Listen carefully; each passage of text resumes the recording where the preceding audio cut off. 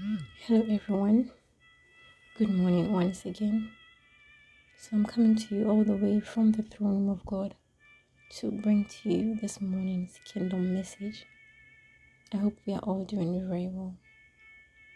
I pray that the word of God will speed ahead, and I pray that His word will be honored wherever it goes. In the mighty name of Jesus, I pray with thanksgiving. Amen. So, the first element of love is one, prayers and fasting. Prayers and fasting. So, Jesus, the chief husband, prayed and fasted for his wife, that is the church. And this can be found in Matthew chapter 14:23, Mark chapter 1:35, and a string of many biblical texts points to the fact that Jesus always went into the hills by himself to pray. The first and most important duty of every head and husband is prayer. Now, a prayerless man is a powerless man.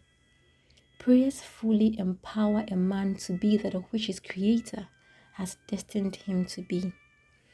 When a husband prays, he is empowered to walk in the steps of the chief husband successfully.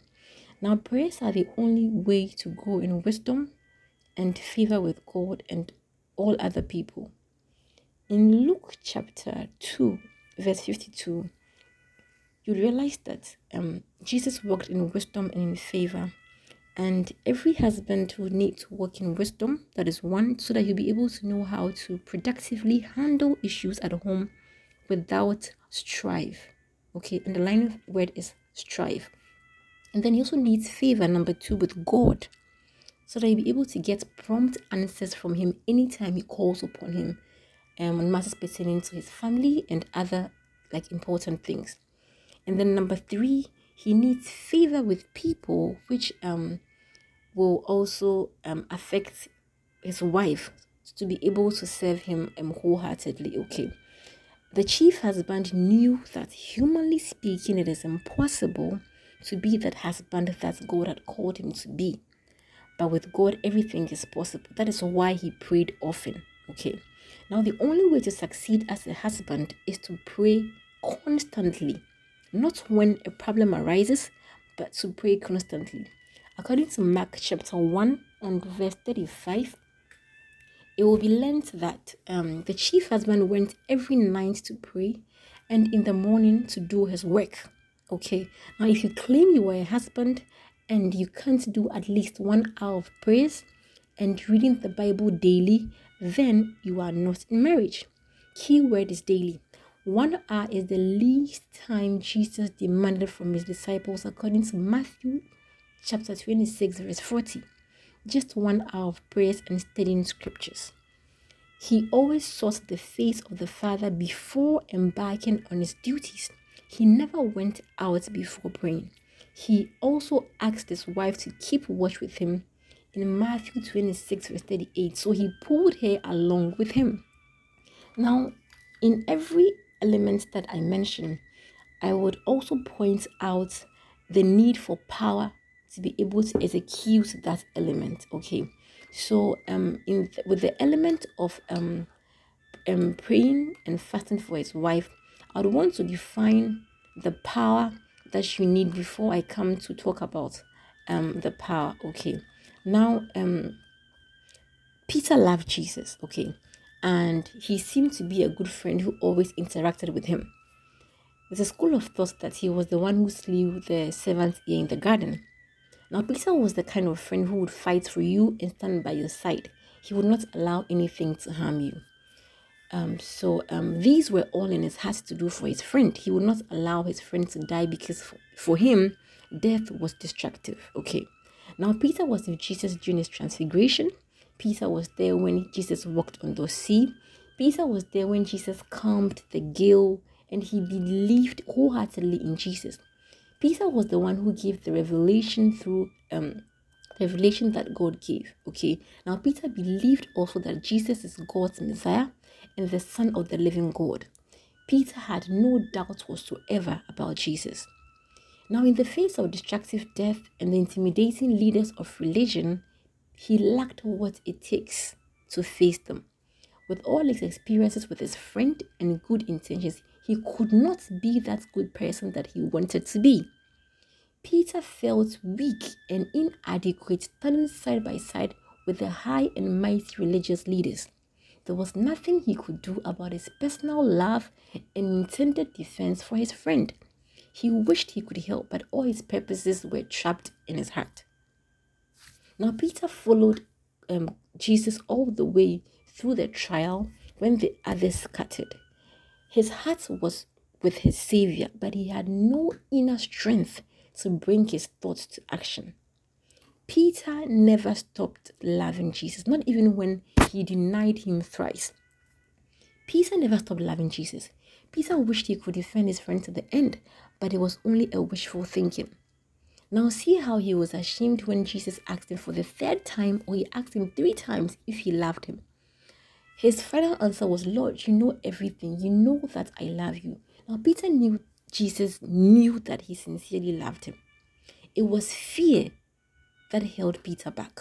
Fear intimidated Peter so that he could not do all that his heart desired.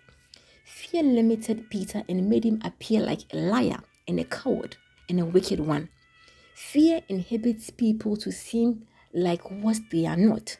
But when they are empowered, they enact their heart desires and become what and who they really, really are. Power enables them to be what they are. So now look at this. So now Jesus came back to help him. In Acts 1 verse 8, we learn that Jesus said, "But you shall receive power.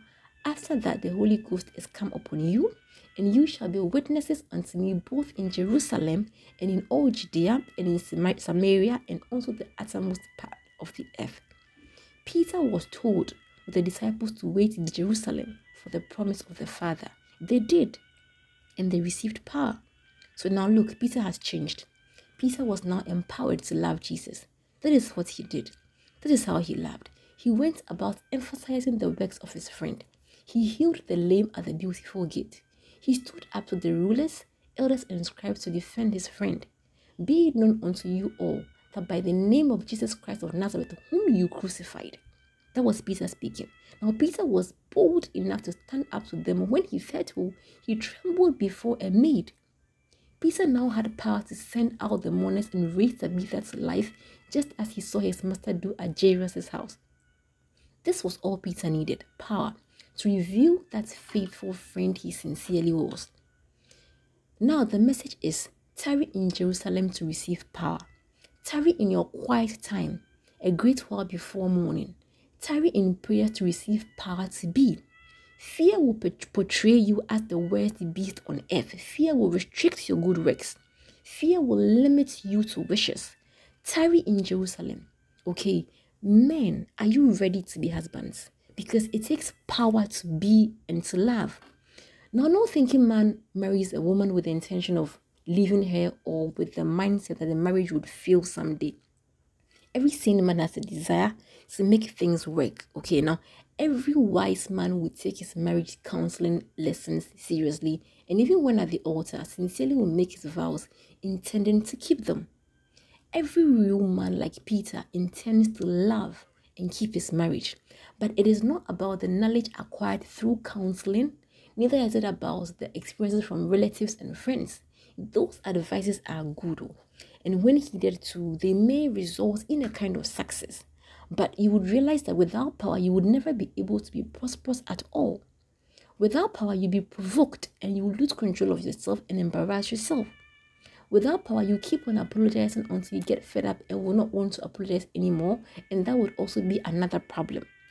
Without power, your ideal marriage would only exist in your head, and the divorce will not solve the problem. Jesus came to help Peter to love him.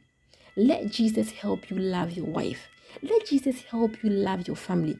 Peter believed in the Son of God, yet needed power to stand up for and defend him. You believe in the knowledge you have acquired through this book or other literature or other marriage materials, counseling, advice from the wise, experiences you have, all those things, you believe in them. But you need power to implement them. You need power to prove your right intentions to your partner. Being challenged by the one who is constantly at war with the spirit, that is your flesh, one is bound to make mistakes. But these are reduced because of the power one possesses. Otherwise, it would be a catastrophe. Once again, I want to put the limelight on Peter. Now, after receiving power to love Jesus, he was asked to go into Cornelius' home. Now, while he was there, the Holy Spirit disclosed his acceptance of even Gentiles by pouring out to the entire household his spirit, so that those who believe spoke in diverse tongues and magnified God, according to Acts chapter 10, verse 1 to 48. After this encounter, this empowered fellow in Galatians 2:11 to 21 was reprimanded by Paul for behaving cowardly. When he first came to Antioch, Peter was eating with the uncircumcised Gentile Christians. Afterwards, when some friends of James came around, Peter wouldn't eat with the Gentiles anymore. Why? Because he was afraid of criticism from these people who always insisted on the necessity of circumcision. Paul described this as hypocrisy. So if even an empowered man like Peter can forget himself and commit this blunder, you can imagine what a man without power at all can do. No one said the power would make you a saint. That's not what I'm saying. That's not the point I'm trying to make. But the power will make you rise above mediocrity, and you will prosper remarkably than you would ever have done without it. Okay, so that's the point I'm trying to raise here. So every husband needs the power to execute the task that God has asked him to do. And according to this first element of, praying and fasting for his wife, Jesus did this often. Okay, when your altar is alive and active, no other altar can dictate to you.